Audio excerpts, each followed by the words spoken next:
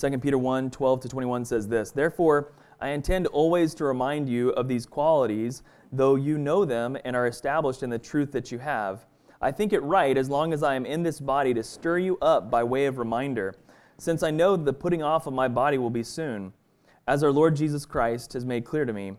And I will make every effort so that after my departure you may be able at any time to recall these things. For we did not follow cleverly devised myths when we made known to you the power and coming of our Lord Jesus Christ, but we were eyewitnesses of his majesty.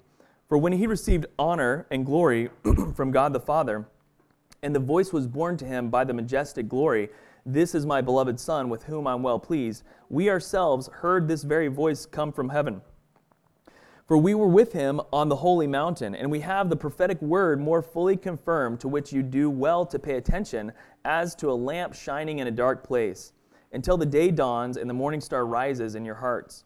Knowing this, first of all, that no prophecy of Scripture comes from someone's own interpretation, for no prophecy was ever produced by the will of man, but men spoke from God as they were carried along by the Holy Spirit." Let's pray. Lord, we thank you for your word. We thank you for the opportunity it is to study it, to be challenged and encouraged by it, to even have it here with us to read after it's been written 2,000 years ago and preserved and with meticulous detail. God, we're so thankful for those that have stewarded the word of God over these many years, and we're so thankful for the opportunity to proclaim and encourage each other with the truth of the word. Lord, pray that you would be with us as we look at this text, that you encourage our hearts and strengthen us, that you would build us up in our faith, that we might trust more wholly and completely in Jesus for all things. It's in his name we pray. Amen. So, this is a ominous question, but it's an important one because we're all going to be there, 100%. As sure as taxes, this is going to be you someday. What do you want to be said at your funeral? You know, what do you want them to say about you? Right? Have you ever considered that? There's a gentleman that passed away this week of a heart attack, 53 years old, who was known by many of my baristas here, very much encouraged by this man. He's a police officer in Tarpon Springs, and huge funeral at Calvary Baptist this past Saturday, and many people paid respects to this man because of his faith in the Lord Jesus and his desire to follow the Lord and his encouragement to all those around him. And there, I'm sure many amazing things said about this man. And so the question is to you and to me, like, how do we want to be remembered at our funeral? Because, they're going to say nice things. I mean, no one's going to get up there and, say mean things about you at your funeral, right? But what they say and the genuineness with which they say it is something that you actually have some accountability toward and some say in. If you're living a life that's just at a surface and isn't really going deep with what the Lord wants you to do and what he's calling you to, and aren't really pouring into those that he's placed around you, then yeah, you might have some nice surface things that are said about you when you pass. He was a nice guy. He's a good brother, good friend, all these things, right? And whether they mean those things or whether they're just saying them to be kind in the moment is something that you have a say in today with your life. What is remembered by us, what is remembered about us, how we are remembered, all these kind of things, you actually start to determine that today. How you live your life and how you pour into those around you actually is going to impact how you're remembered when you die. It's a really great exercise, actually, to think of because, again, as sure as taxes, you're all going to die. I'm going to die. You're going to die. We haven't figured out a way around escaping this body. So, 100% chance that this is going to happen. You will have a funeral someday. And so challenge yourself. Say, well, what do I want on my gravestone? What do I want them to say about me when they lay me in the ground, put my body down, right? What do I want them to say? Peter was thinking about this in our passage, actually, and you heard me kind of read through it. There were some things he wanted to be remembered about him. There's some things that he wanted to be remembered about his faith, and and how to follow the Lord that he was being sure to pass on because he was given a greater urgency of the fact that his death was coming soon. And so today's passage starts with Peter speaking of this very morbid topic of death. He says in verse 12, "Therefore I intend always to remind you of these qualities, though you know them and are established in the truth you have." So the first question we have is, what qualities is he trying to remind us of? "Therefore I intend to always remind you of these qualities." Well, these qualities are the qualities we talked about last week, and verses 5 to 7. "For this reason, make every effort to supplement your faith with virtue, and virtue with knowledge, and knowledge with self-control, and self-control with steadfastness, and steadfastness with godliness, and godliness with brotherly affection, and brotherly affection with love." You might remember this list that we walked through of the qualities that Peter was trying to portray and encourage in this body of believers he was sending this letter to. And what was the point of that? The point wasn't to memorize all the little nuances of the pieces in the middle, like all the descriptions, not just to say, okay, this relates to that, and this relates to that, and this relates to that, but rather to look at the bigger picture of what he's saying, right? Faith and love. It starts with faith. Add to your faith. Supplement your faith with these things. And finally, ending at love. What he's getting across to us is faith expressing itself in Christ-like love will produce the things that he described. The things in the middle of faith and love will be fruit. As you express Christ-like love, faith expressed in Christ-like love produces virtue and knowledge and self-control and steadfastness and godliness and brotherly affection. You will definitely increase in these things. If your heart has been changed by what Christ has done for you, you cannot help but be moved and motivated toward Christ-likeness. And Christ-likeness looks like these things: virtue and knowledge, self-control, steadfastness, godliness, brotherly affection. Peter wants to remind them of these qualities, even though they know them. He's like, I know you know that these are true. In your heart of hearts, I know that you know these things should be coming out of you. We know that. Internally, we're like, okay, I know when I messed up. I know when I know the heart check that's in me. Especially if you've given your life to the Lord Jesus, Holy Spirit is in your life, convicting you and challenging you. And so you definitely know that these things are to be produced and growing within you. And so Peter says to them, wants to remind them of these qualities for a few reasons. In verse 13 he says, "I think it right, as long as I'm in this body, to stir you up by way of reminder." He says, I want you to know these qualities because I want to stir you up. I want to challenge you. I want to get you stirred up in your faith, to take your faith seriously and apply it to your life, to stir you up. It reminded me of Hebrews 10, verses 23 to 25, which says this: "Let us hold fast the confession of our hope without wavering, for he who promised is faithful. And let us consider how to stir up one another to love and good works, not neglecting to meet together, as is the habit of some, but encouraging one another, and all the more as you see the day drawing near." Peter's looking at a world that's very difficult, right? He's looking at a group of churches here in Asia Minor that he's writing this letter to and saying, I know you're being persecuted. I know the culture doesn't accept Christianity as a faith. They actually think you're atheist because you don't think in the pantheon of gods.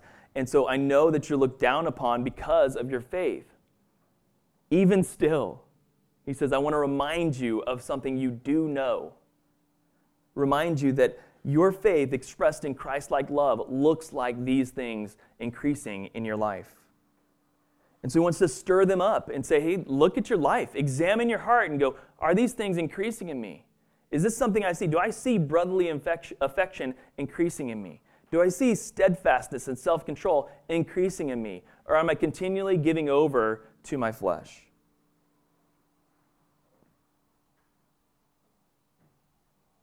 Hebrews, I love the way it puts it because it goes on to say, let us not neglect meeting together. The truth is, all this faith expressing in love can only be done in the context of a community. Turns out you can't have brotherly affection without a brother, right? This doesn't happen. So these kinds of interactions that we have in self-control and steadfastness, these occur in the context of community. You don't need to control too much of yourself if you're just you all alone. You're not affecting much of anybody, except that you're omitting yourself from contributing to those that you could be contributing to, which is its own problem. But these qualities, he's saying, meet together. Don't neglect meeting together, that you may stir each other up in this faith walk. So first, he wants to remind them of these things, to stir them up, to make them know, like, this is what it should look like as you're following the Lord Jesus.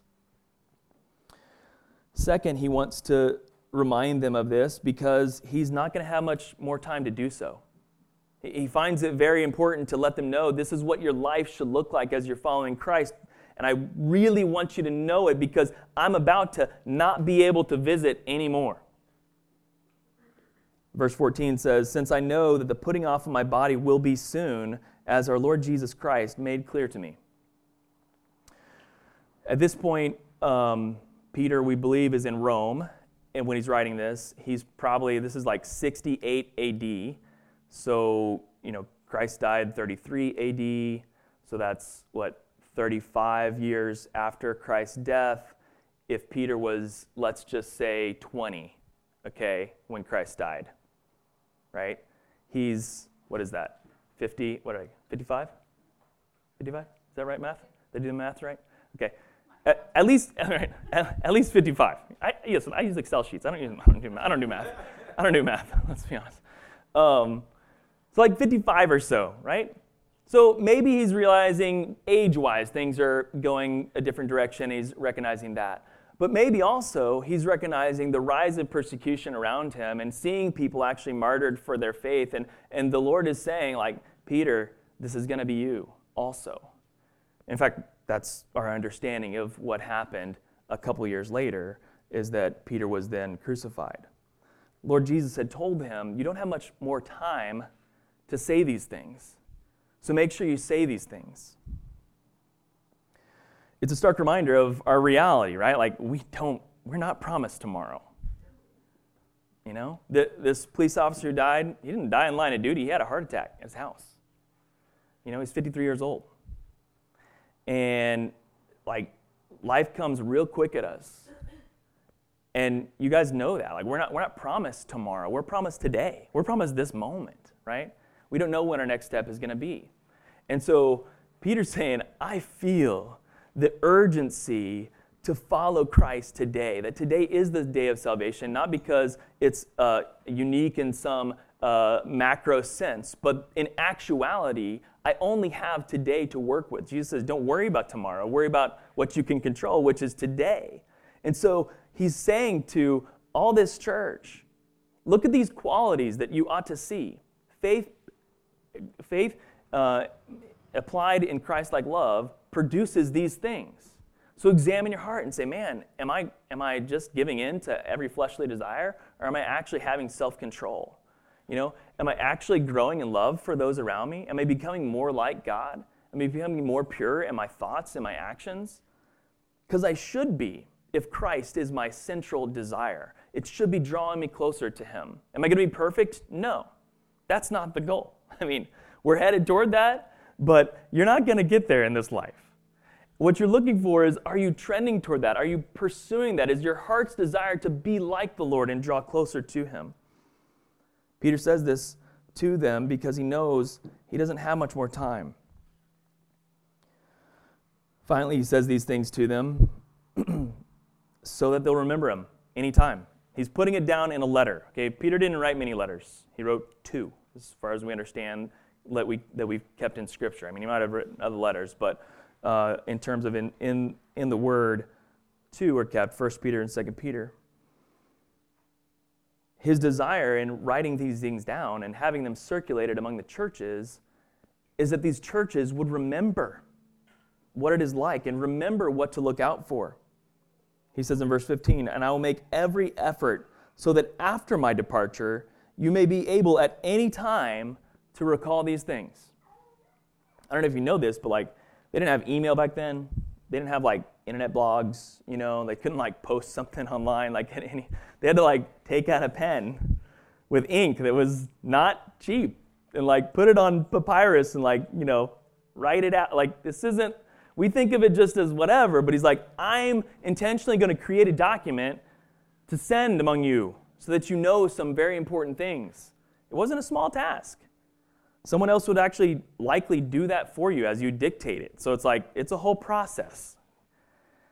And so he said, I'm going to make every effort so that you will be able to remember at any time these concerns and these warnings and what the fruit of your life in Christ ought to look like. Peter's chief concern is this, that he's writing to a church, right? He's writing to the churches. And so his chief concern as he's writing these things is that those who are claiming the name of Christian are in fact following Jesus. As we get to through the coming weeks, there are all kinds of false teachers and false prophets that have come in among the church and saying, I'm a Christian, and this is what we should believe. I'm a Christian, and this is what we should believe. And they've come in among and said, I'm Christian, and Peter wants them to be able to examine their own hearts as a body of believers before the Lord and see that their faith is right and that it's in Christ as it's been proclaimed. I think his point thus far has been this, that when Jesus has changed your heart has been changed to be like his. Pretty simple. If the Lord changes your heart is changed. Right? I mean, it seems redundant in a way to say it that way, but sometimes we think, well, I met Jesus and he changed my heart, and we don't allow him to continue to change our heart. We're just like, I got a ticket into heaven, and everything else is just, I can do whatever I want. Like, no. If the Lord has changed your heart, you're stopping going this direction, and you're now going another direction. Your heart has changed for something different and something better. And so he says, these things ought to be produced in you, not as a means of earning your righteousness, but rather as a response to how good the love of Christ has been in your life. And so he's challenging them that a changed heart bears fruit. And so these qualities, he says, I want to remind you of these qualities. Because, man, if you've been changed by the Lord Jesus, your faith expressed in Christ-like love is going to mean a love for your brother that cannot be broken. It's going to mean a pursuit of godliness that is unending. It's going to mean self-control over things that you maybe never had self-control over. It's going to mean steadfastness, right? And steadfastness is going, okay, I might not do perfect today, but I'll do better tomorrow, and I might mess up this day or whatever, but to continue to stay the course and follow the Lord Jesus, be steadfast in my pursuit of him. Christ-like faith in expressing it in Christ-like love produces these things. And so Peter is challenging them to examine their hearts and see if these things are present. Peter starts to get into kind of the conflict that is going on in the communities that he's sending this letter to in verses 16 and following. And he says this, verse 16, "For we did not follow cleverly devised myths when we made known to you the power and coming of our Lord Jesus Christ, but we were eyewitnesses of his majesty." This is the real problem that Peter is trying to confront in his entire letter, is this sentence right here. He says, we did not follow cleverly devised myths when we made known to you the power and coming of our Lord Jesus Christ. We were eyewitnesses of his majesty. What he's telling them is this, that Peter and the apostles, or what is happening is this, Peter and the apostles are being accused by those cutting into the church, these false teachers and false prophets, that their testimony about Jesus was just some sort of myth, some sort of legend, some sort of devised fable that they were telling.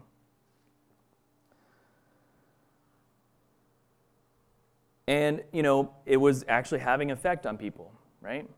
And why would it be having effect on people? I mean, we are, remember, we're 30 years past Jesus' resurrection. You know how fast our minds move on from the next news story to the next news story, right? Like we're on to a new thing the next day. That's like the attention span. Okay, so it took them 30 years maybe to move on to the next extraordinary thing that happened. But this idea that Jesus was just a myth was infiltrating in the church at the time. And the basis is likely the circumstances in which the church existed, right? Churches are coming up, doubting this because some things are happening in their midst. They're questioning their faith because, well, the church is being persecuted around them. Man, if I claim the name of Christ, I get bad on me. Like, people are looking down on me for this. And so there's this tension of pressure from outside, like we talked about in 1 Peter. And then they look around at the greater world and go, it seems like Rome in general has like some decent level of peace and prosperity. I mean, the empire is growing, but Christians are being persecuted. So like, who should I follow again?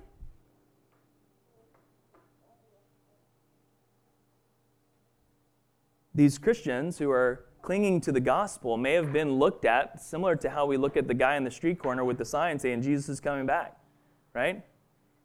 We're like, crazy guy it's not coming back today. Like, how do you know that? I mean, maybe he is.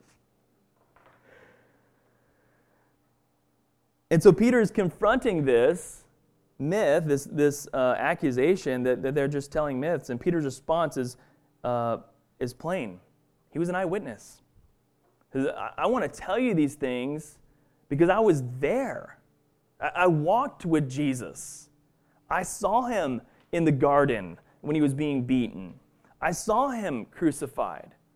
I saw him rise again. I saw him come talk to me on the beach. I saw him and talk to him after he rose from the grave. Peter was a witness to Jesus' glory and teaching and miracles and death and resurrection and ascension. So saying this isn't a fable, this isn't a myth, this isn't some story we made up. This is literally what we saw with our eyes. And so I want to make known to you that if you believe in this Lord Jesus, then something's going to change in you.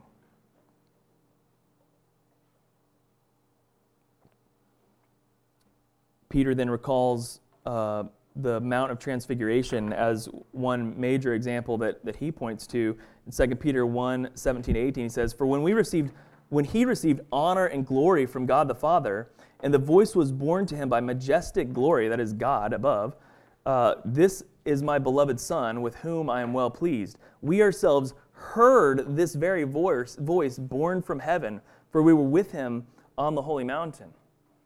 Peter says, I was there when a voice spoke out of the heavens to say, "This is my beloved Son."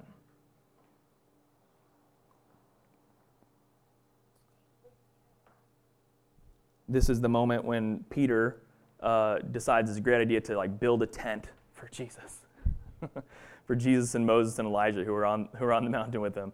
And as soon as he makes the suggestion, everything vanishes. The glory that was there, it all vanishes, and they go down the mountain. The same word for the tent that he was wanted to make for Jesus on the Mount of Transfiguration is the same word he uses for his body in this time. He says, "My body is about to depart. The putting off of my body will be soon." It's actually tent. This tent is going away. The tent is my body.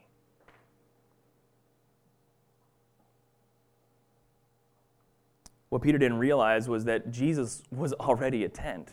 He was already carrying the presence of God. And what he knows now, after Holy Spirit has come, is that he too now is carrying the very presence of God as he walks through this world. And so he's challenging this church to say, man, if Holy Spirit has indwelt you, then something's going to change in your heart. You're going to know the difference, and you're also going to know the certainty of where you're headed. And no one can know that for you. You have to know that with Holy Spirit, that you've got a sure foundation and a sure hope in eternity. I can't judge for anybody in this room whether your heart is right before the Lord. It doesn't matter how many seminary classes I go to. If I get a doctorate degree in theology, it's not going to help me examine your heart. I can't do that. That's the beauty of the gospel, actually, is that when you believe on Lord Jesus, he deposits Holy Spirit in your heart, and you are the one that has a sure conviction and a sure understanding that when you die, you will be in heaven. And if you have that sure conviction, that sure understanding, that eternal hope that is in you, this is what's going to happen. These qualities will just be clung to your flesh. You will desire godliness. You will desire self-control. You will desire brotherly affection. You will pour yourself into the community of believers because you know it's your lifeblood.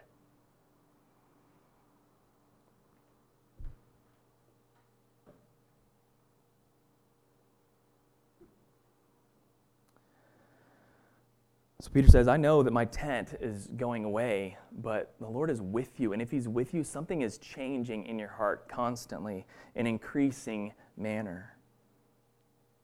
And so examine yourself and see that it's in there. His concern ultimately is for the salvation of those who are saying, I am Christian. It should be a great conviction to us all to go, he's writing to a church, saying, listen, y'all in the church, do you know Jesus? Whew. I mean, I thought I did because I'm coming to church, right? That means I know Jesus? That's between you and the Lord. And so he's challenged them, no, man, if you know the Lord Jesus, something's changing in your life, in your heart. Whether your circumstances look good or bad are not an indicator of whether the Lord is working in your heart, which is the challenge he's putting before this persecuted church in the region of Asia Minor. Peter goes on to say in verses 19 to 21, and we have the prophetic word more fully confirmed, to which you will do well to pay attention as to a lamp shining in a dark place, until the day dawns and the morning star rises in your hearts. Knowing this, first of all, that no prophecy of Scripture comes from someone's own interpretation. For no prophecy was ever produced by the will of man, but men spoke from God as they were carried along by the Holy Spirit. Peter shares these things saying, listen, the Lord has put this on my heart to say to you. I need to be sure that you know these qualities, right? And that's what is on his heart to share with this church. And you know what? Peter is an apostle, okay? He has seen the life of the Lord Jesus. He has seen, again, the Lord's death, resurrection, and ascension. He's seen all these things. But Peter doesn't know why exactly he's saying the things that he's saying. Did you know that? He's being carried along by the Holy Spirit. Holy Spirit has quickened his heart to know that he's about to die, that his life is coming to an end. So he says, what can I encourage this group of churches that I so hold dear, that they would know and cling to the Lord Jesus? And this is what he gives us, these qualities, right? He says, remember these things. Man, if you have received the promises of God, then add to your faith virtue. And to virtue, knowledge. And to knowledge, self-control. And self-control, steadfastness. And steadfastness, godliness. And godliness, brotherly affection. And brotherly affection, love.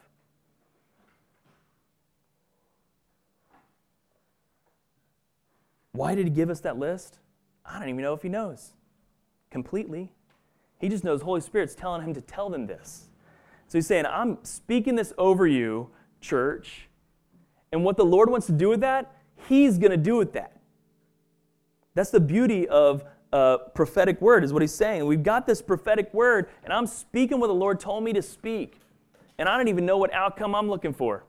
I just know the Lord told me to speak it so that you would be able to recall, so that you might remember these things, so that you might put these things into practice. Like, I just know I need to get this out there. What effect it has, he has no idea. Does Peter know that this letter, 2,000 years later, is going to be spoken about in a coffee shop in downtown Clearwater? I don't think that's in Peter's mind. You know what I mean? He's speaking it knowing that the Lord is going to be the one that interprets and challenges our hearts individually with his word. And so he challenges us to look at the Scripture, look at the Word of God. And for him, predominantly the Old Testament, because that's the only thing that was codified at that point. And then later for us, the New Testament as well. But he's going, hey, look at the Old Testament and know we've got the prophetic Word of God. And let that sink into your hearts and know that the Lord is the one who saves. The Lord is the one who saved Joseph. The Lord is the one who saved Israel. The Lord is the one who saved Isaac. The Lord is the one who saved. The Lord is the one who saves. And Jesus is the fulfillment of that truth.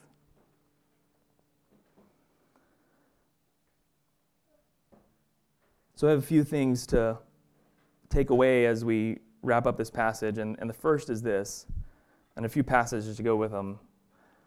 The first is this: Jesus is coming back.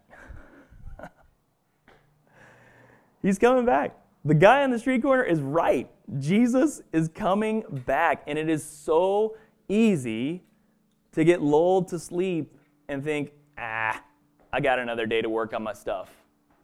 No big deal. I have another day. I'm sure tomorrow will come, and tomorrow is a great day to work on my brotherly affection and godliness. I'll wait till tomorrow. Today I've got a lot of binge watching to do. I really need to get caught up on this TV series. Got some levels to beat on this video game. Some projects to do at my house. Like, whatever the thing is, right? Tomorrow I'll work on being a better follower of Jesus. Jesus is coming back. He wants your day, this day. He wants it. And it's going to be like this. Matthew 25, 1-13. Then the kingdom of heaven will be like 10 virgins who took their lamps and went to meet the bridegroom. 5 of them were foolish and 5 of them were wise.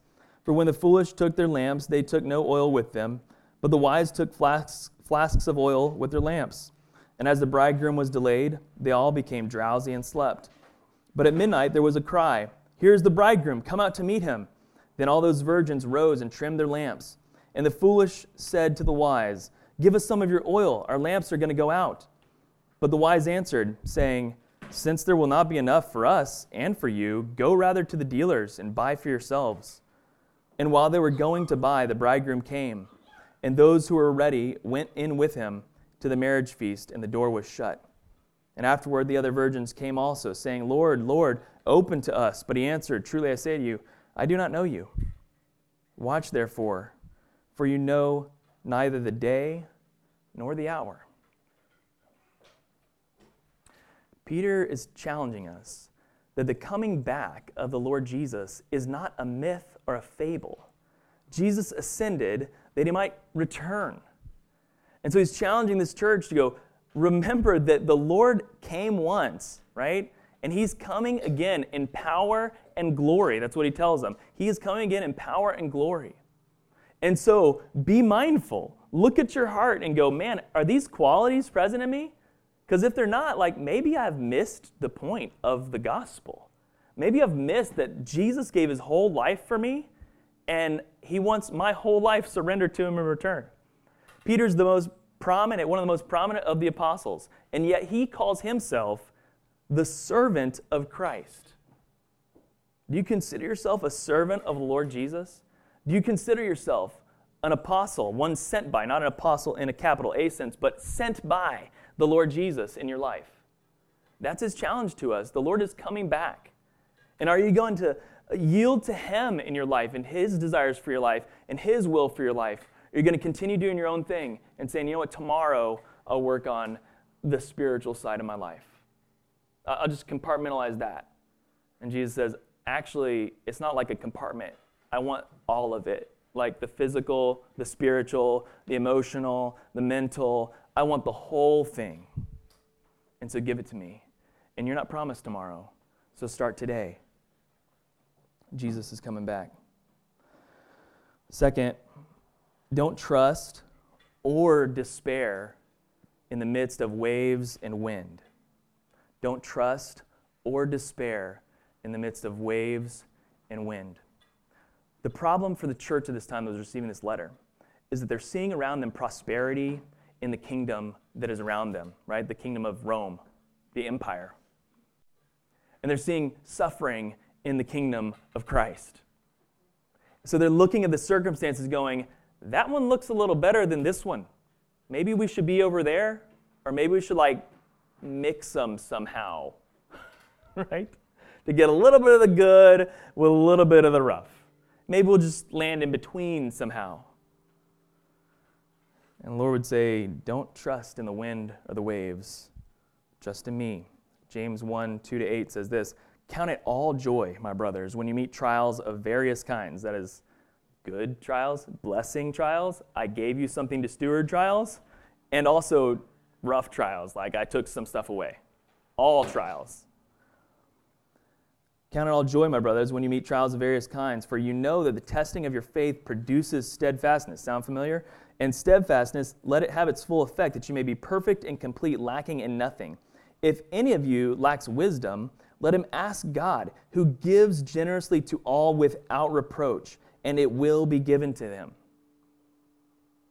And we should just be able to stop there and go like, yeah, that's the word, I receive it. But James knows better because he knows our hearts, he knows his own heart. And he says this, "But let him ask in faith, with no doubting, for the one who doubts is like a wave of the sea that's driven and tossed by the wind. For that person must not suppose he will receive anything from the Lord. He's double-minded man, unstable in all his ways." If you came to me and asked me for coffee tomorrow in exchange for money, don't you trust that I'm going to give you that coffee? I do it every day. Every day when people come in and say, "Hey, I've got $5, I want a latte," we make them lattes. It's just an understanding that we have, that when you come in and pay for a coffee, we actually give you the coffee. It's a trust that this is what the relationship is. You can count on God as sure, more sure than that, because sometimes we'll be out of coffee or whatever. Who knows what happened, right? I don't have control of that stuff. So don't go to the Lord, the creator of all heaven and earth, and ask him for something. Ask him for wisdom for whatever circumstance you're going, whether wave or wind, and go, "I'm going to ask him, but he probably won't give it to me." Why? Why would you go to the creator of the universe and go, "I know you're up there, please help me out"? He might not. He's going to. Listen, he might not answer it the way you want him to answer it, but that's for the good of your own heart. And so don't go to the Lord in heaven and go, "Lord, I need your help, I need your wisdom," and just expect him to not pay attention, because he knows your heart. He's listening. He hears you, and he's going to respond in the way that you need him to respond, not in the way that you want him to respond. So don't trust or despair in the waves and wind. It can be very easy to trust in success. We can look at our country. We're very blessed. It's a beautiful place to live. There's a lot of advantages here, okay? And we can start to trust in that. And that's kind of a problem for our heart. We can despair because maybe we're not as far along the career path as some other people. We can despair because of family life or whatever it may be. But man, if your despair is based on circumstance, you need to check your heart and go to the Lord and go, "Lord, what do you want to teach me in this? How do you want to change me?" Don't trust or despair in the waves and the wind. Finally, let the Lord fulfill the prophecy. Let the Lord fulfill his word. And if you ask him for wisdom, he's going to fulfill it for you. Okay? He's going to speak it to you. He's going to speak to you exactly what you need to hear. The thing about prophecy is that it's a word, a very true word that speaks into somebody's life. It's actually exactly what you need to hear. And it's the Lord's job to interpret that for you. Someone speaks a word of you, they might not know why they spoke it. They might not know why it came. The Lord is the one that knows why it came, and he fellowships with your spirit to tell you why it came. A long time ago, there's a preacher, prophet, that my parents were good friends with. He'd come pass through our area all the time. He'd come have a Bible study, go around, have prayer with everybody. And the man, it didn't matter if he never met you in his life. He'd go around and talk to every single person and just pray for every single person one at a time. One at a time, one at a time, one at a time, one at a time. And the Lord just blessed him with a gift to speak exactly what you needed to hear that day. Individually, like one-to-one. And so I remember to this day, What he said to me one of those times, he said, you're enrolled in the school of the Spirit. You're enrolled in the school of the Holy Spirit. And that's stuck with me ever since, because at the time I was like deciding whether I was going to go to Bible college or not. And I wasn't supposed to go to Bible college. And I knew that in my heart, but I didn't know that. I knew that in my spirit. I didn't know that in my heart. I mean, maybe it's that way. And he said, you're enrolled in the school of the Holy Spirit.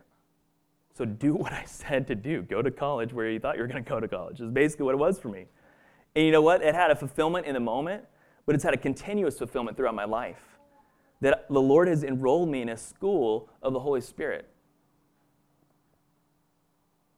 We have examples of similar things in Scripture, okay? In Daniel chapter 5, verse 24 to 28, we see this story of the ruler there having a huge banquet of people come in chapter 5.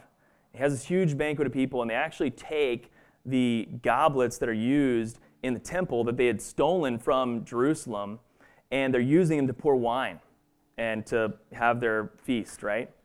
Well, in the midst of that, a hand appears in the room, like just a hand, and goes to the wall and writes, Mene, Mene, Tekel, Parsin. And they look for all these people to come try and interpret what in the world this means, right? And go, why did a hand gravitate into the room, first of all, and why did it write Mene, Mene, Tekel, Parsin? And it wasn't until they called upon Daniel, and Daniel came and gave the meaning for what the Lord had said. Verse 24, chapter 5. Then from his presence the hand was sent, and this writing was inscribed. And this is the writing that was inscribed, Mene, Mene, Tekel, Parsin. And this is the interpretation of the matter. Mene, God has numbered the days of your kingdom and brought it to an end. So he says that twice. Mene, Mene. God has numbered the days of your kingdom and brought it to an end. God has numbered the days of your kingdom and brought it to an end. He's emphasizing it, right? Tekel, you have been weighed in the balances and been found wanting.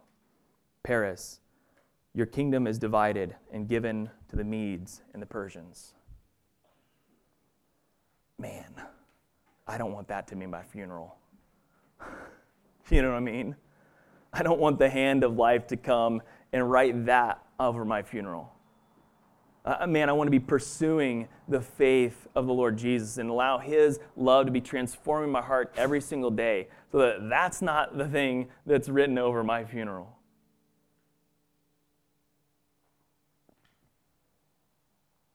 The Lord's going to fulfill His prophecy. And His desire for you today is to trust in the Lord Jesus, to hear the words of Peter when he says, man, hold on to these qualities as you trust in the Lord Jesus. Express your faith in Christ-like love and let it transform and change you every single day of your life.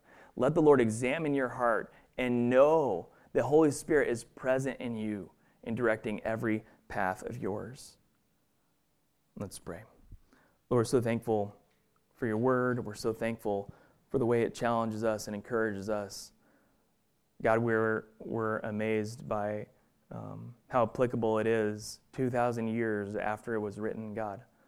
And so we just ask you, Holy Spirit, that you would convict and challenge our hearts this morning, that we would have the same urgency as Peter in our lives, to order our lives and order our days and order our steps and our relationships and our jobs and our desires and all these things, to order them around your desire for our life. We don't want to be like the unwise virgins who didn't even bring oil to be prepared. We don't want to be like Nebuchadnezzar and his leaders and live a life that's offensive to you, God, when you've so clearly shown up.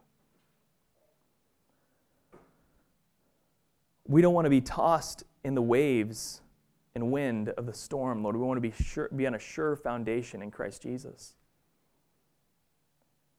And so, God, let us hear the words of 2 Peter. Let it challenge our hearts to trust more deeply and steadfastly in the gospel. It's not a myth. Lord Jesus, you came to earth born of a virgin. You lived a perfect life. You died on a cross in substitution for our sin. You nailed it there once for all. It was the only sacrifice needed. And because you lived a perfect life, you died in the flesh, but you rose again from the grave, conquering death and sin, the effect of sin.